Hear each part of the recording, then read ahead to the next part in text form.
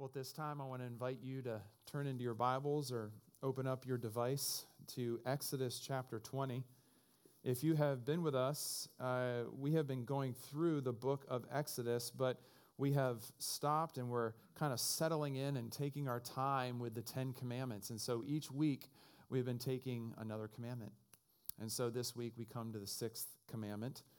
And just to give you a little bit of context, Israel has been rescued, delivered from Egypt, which itself was a place of violence and death and murder. And so here they are. They've come out of the land. They have come to Mount Sinai. And here they are receiving the Ten Commandments. God is in relationship with them, and he wants them to now follow and walk in his ways. And so this morning we come to the sixth commandment. And I will be reading verses 1 through 13 of Exodus chapter 20. This is God's word. And God spoke all these words, saying, I am the Lord your God, who brought you out of the land of Egypt, out of the house of slavery. You shall have no other gods before me. You shall not make for yourself a carved image or any likeness of anything that is in heaven above, or that is in the earth beneath, or that is in the water under the earth. You shall not bow down to them or serve them. For I, the Lord your God, am a jealous God, visiting the iniquity of the fathers on the children to the third and fourth generation of those who hate me, but showing steadfast love to thousands of those who love me and keep my commandments. You shall not take the name of the Lord your God in vain, for the Lord will not hold him guiltless who takes his name in vain. Remember the Sabbath day to keep it holy. 6 days you shall labor and do all your work. But the seventh day is a Sabbath to the Lord your God. On it you shall not do any work, you or your son or your daughter or your male servant or your female servant or your livestock or the sojourner within your gates. For in 6 days the Lord made heaven and earth, the sea and all that is in them, and rested the seventh day. Therefore the Lord blessed the Sabbath day and made it holy. Honor your father and your mother, that your days may be long in the land that the Lord your God is giving you. You shall not murder. This is the word of the Lord. Thanks be to God.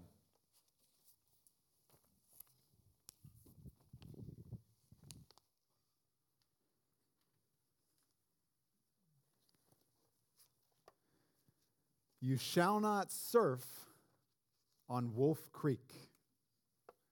It's probably not the commandment you expected me to get up here and talk about this morning, but I want you to be very clear on what I'm saying, so I'll say it again. You shall not surf on Wolf Creek. I went to a small college north of Pittsburgh called Grove City College, and the campus is divided in half by what is academically known as a creek, but is little more than a few rocks that when it rains has some water running over it.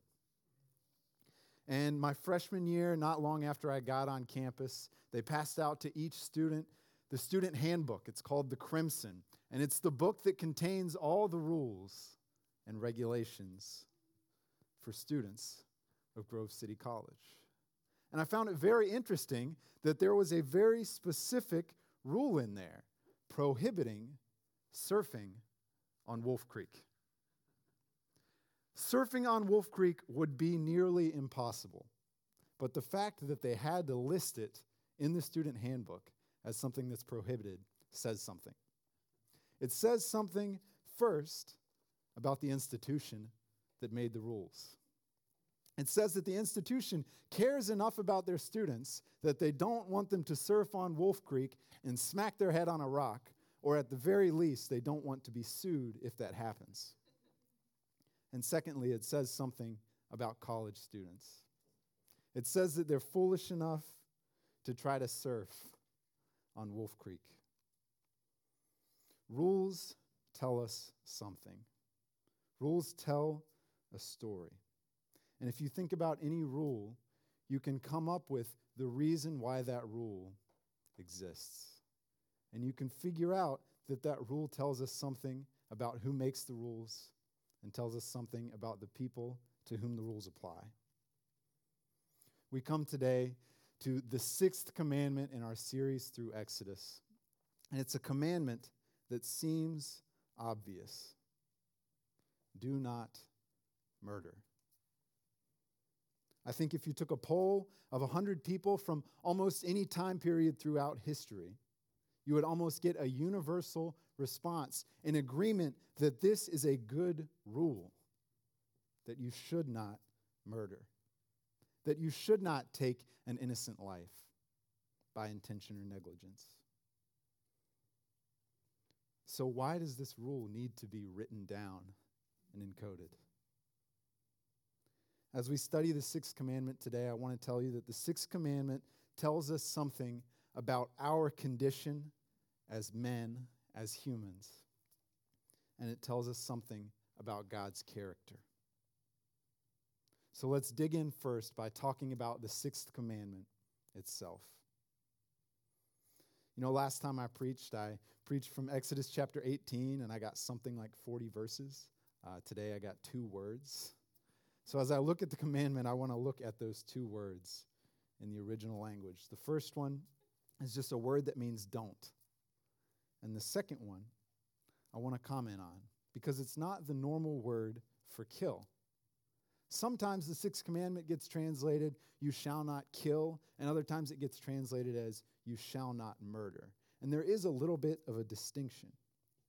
Because anytime this word that's used here is used in the Old Testament, it's used to refer to what we would call murder. And secondly, it's never used of God. It's always used in the context of taking an innocent human life by accident or intention. That's the commandment itself. You shall not murder.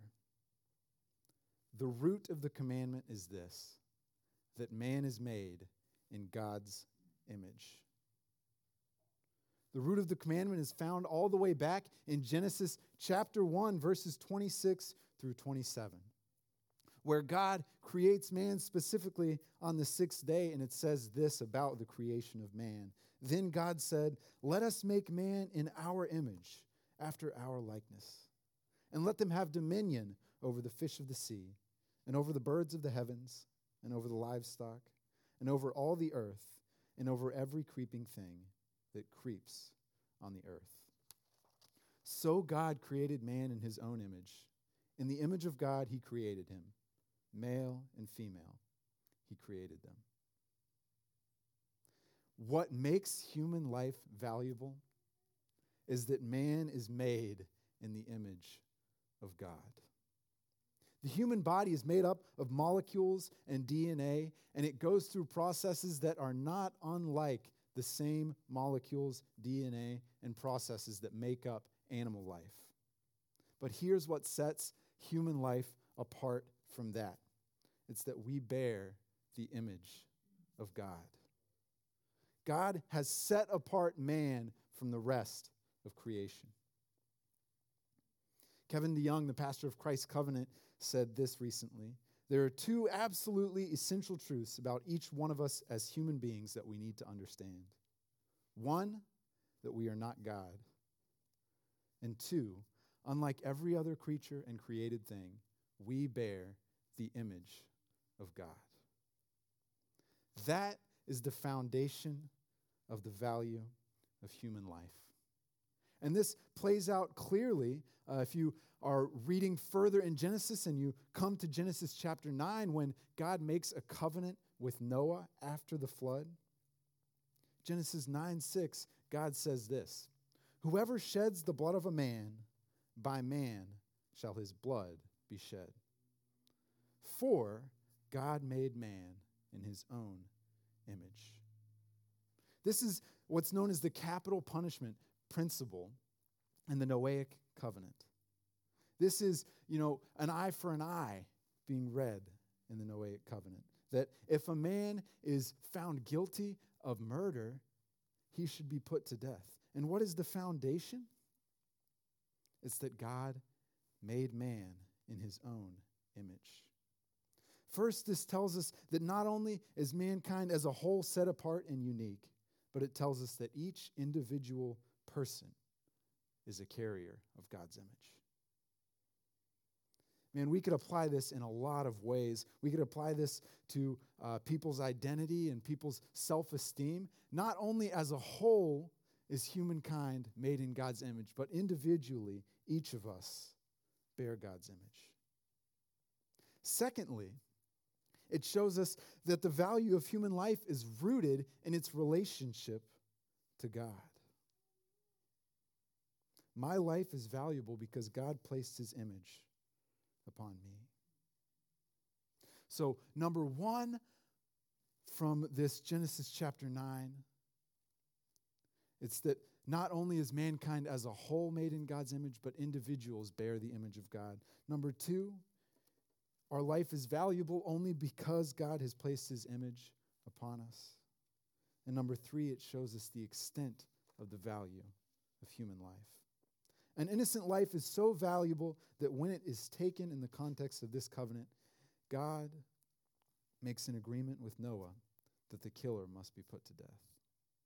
The severity of the punishment here is evidence of the severity of the crime.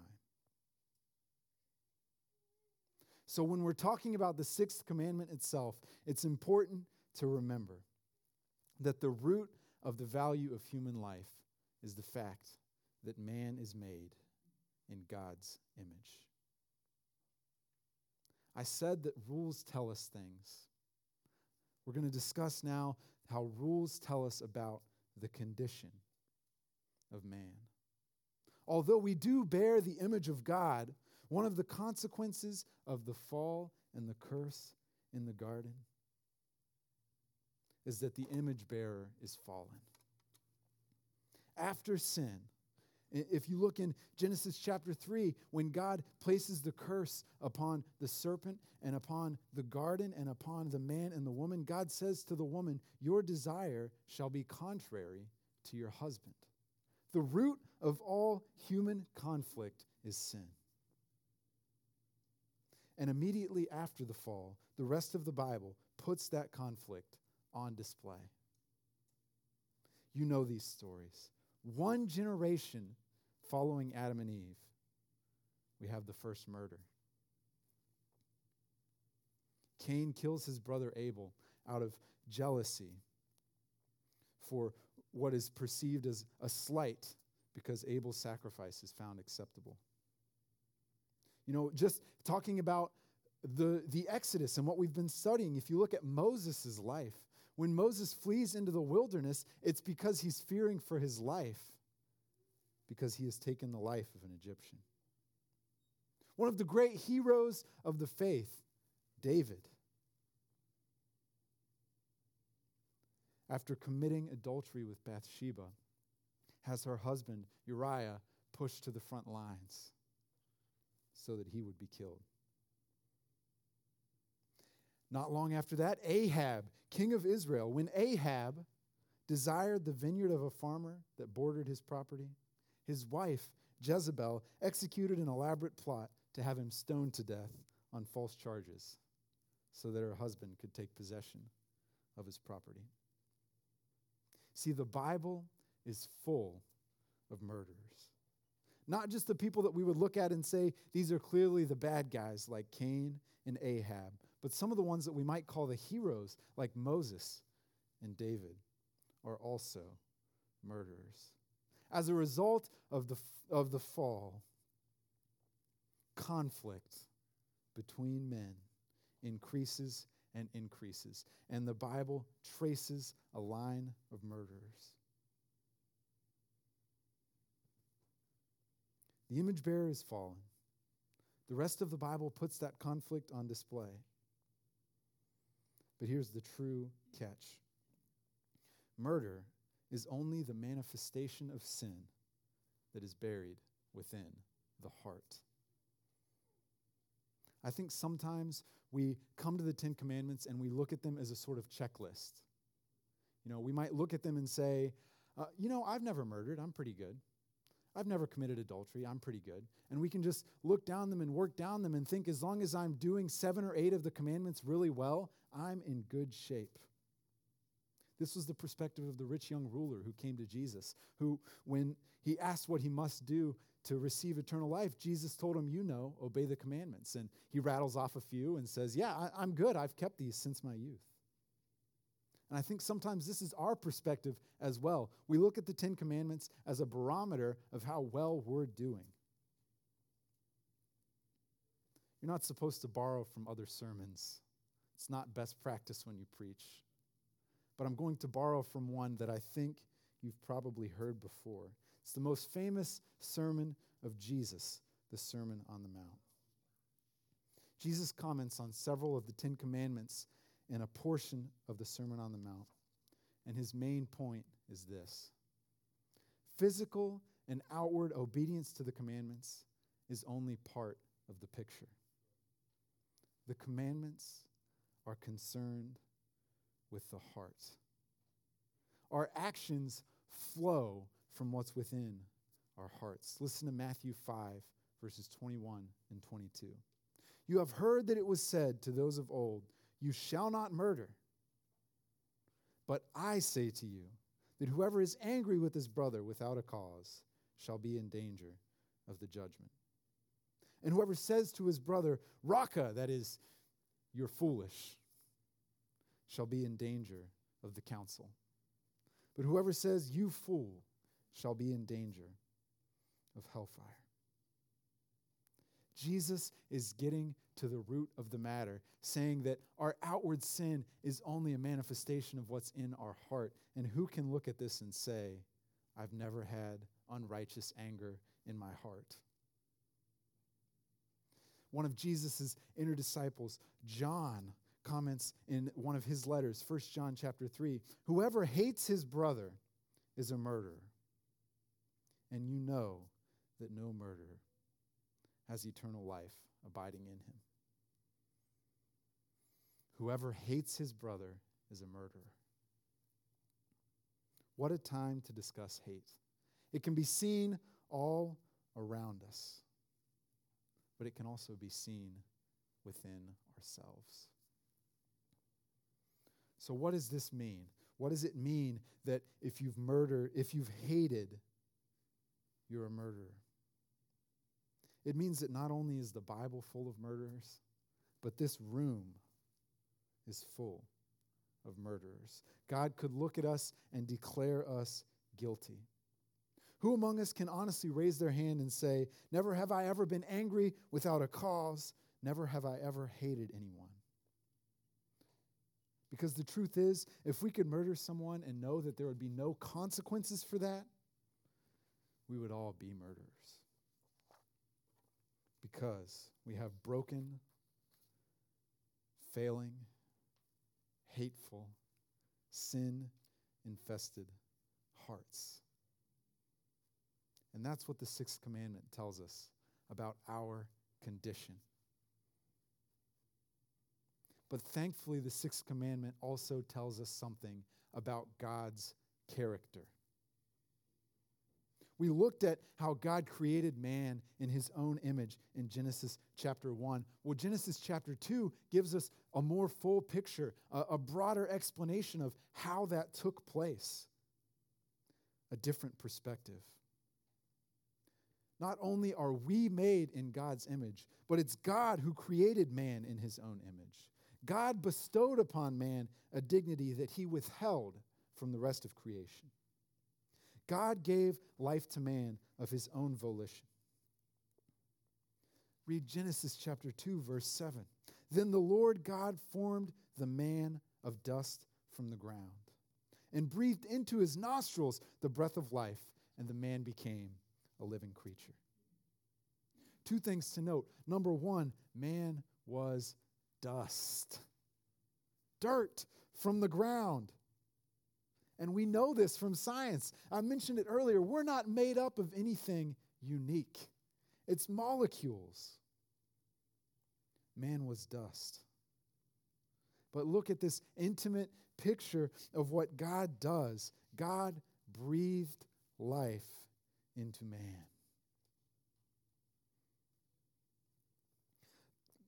Again, the Lord God formed the man of dust from the ground and breathed into his nostrils the breath of life, and the man became a living creature. God's special creation of man shows us that he is the artist behind human life, and God values his masterpiece. What this commandment shows us and points to is that God is the giver of life.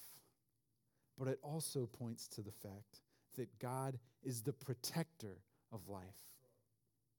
As we read the Ten Commandments, as we've been going through this series, when we first started, Dean did a great job of setting them in context. He read the first 2 verses where he said, I am the Lord your God who brought you out of Egypt, out of the land of slavery. What was slavery like for the Israelites? It was terribly oppressive, highly demanding. If you read about it, they often weren't given the right supplies that they needed to do what they were being asked. They had a tremendous burden upon them, and that's just their labor. But if you remember Moses' story, you remember that Pharaoh also commanded that all of the sons of Israel be put to death. You know, he feared that Israel would rise up and be able to overthrow his kingdom. And so he put out this edict that if, when the Egyptian midwives went in to help the Israelites, women give birth, if it was a boy that was born, they were to be tossed in the Nile. They were to be killed. This was literally a population control campaign. It was a Holocaust, a brutal display of power, and an edict of death. When God brought his people out of Egypt, these were the conditions.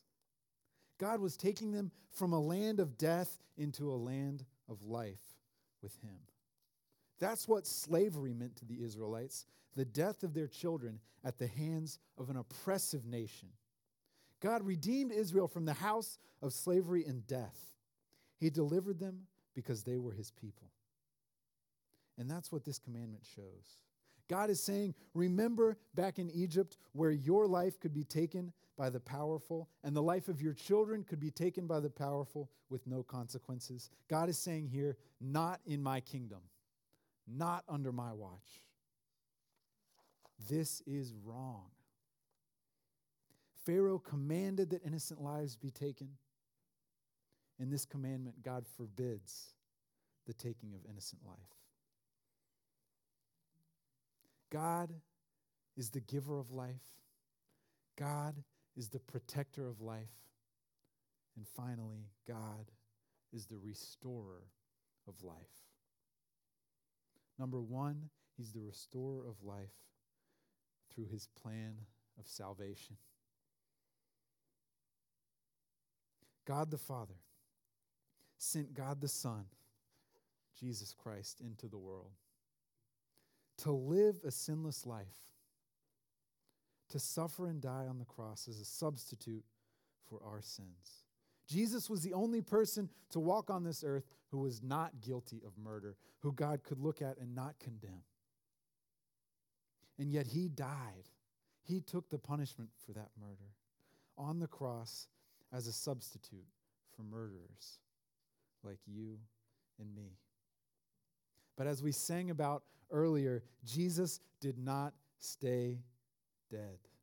Acts 2:24, God raised him up, loosing the pangs of death, because it was not possible for him to be held by it.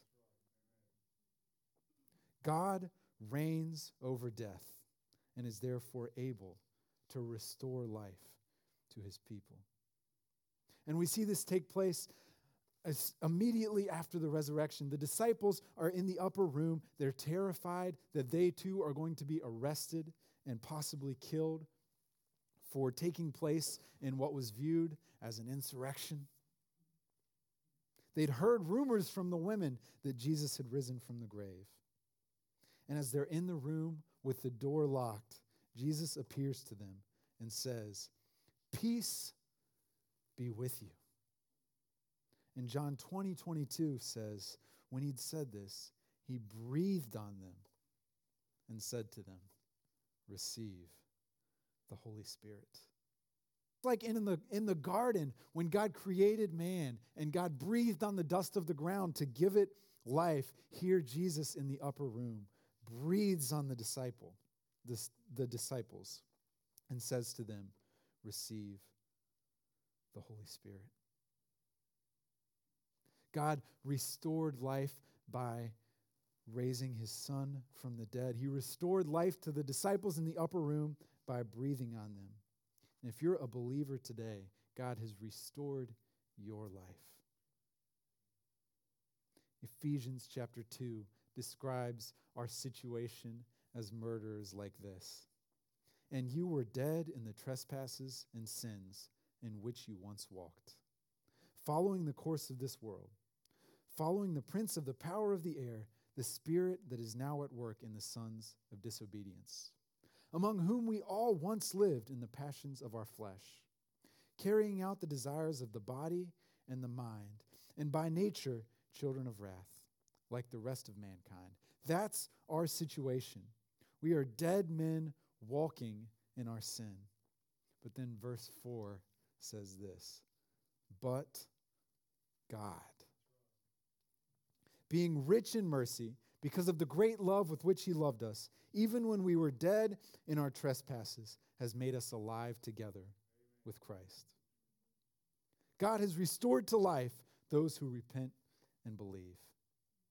If you're in this room today and you're not a believer, here's your call. Believe and receive life. So this commandment tells us, number one, about our condition. It tells us about God's character. And yet the commandment is still there, calling us to obedience.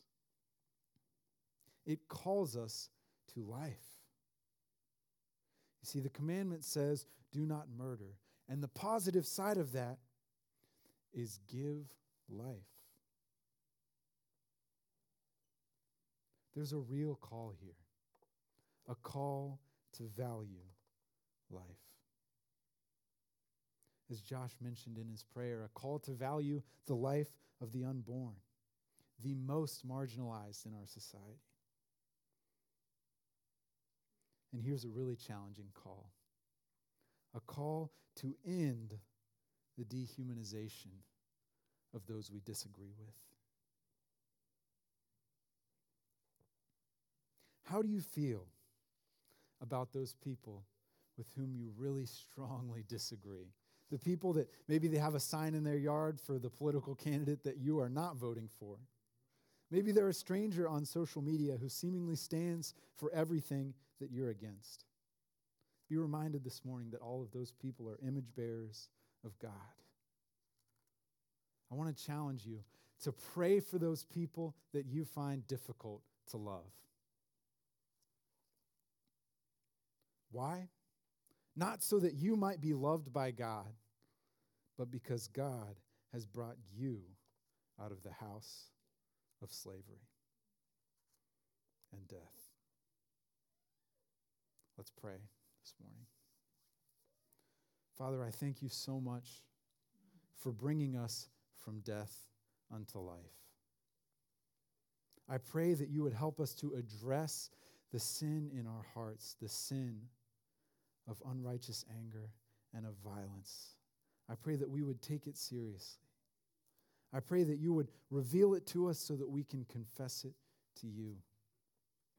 And I pray that you would help us to walk in the newness of life. I pray all these things in the name of your Son, Jesus. Amen.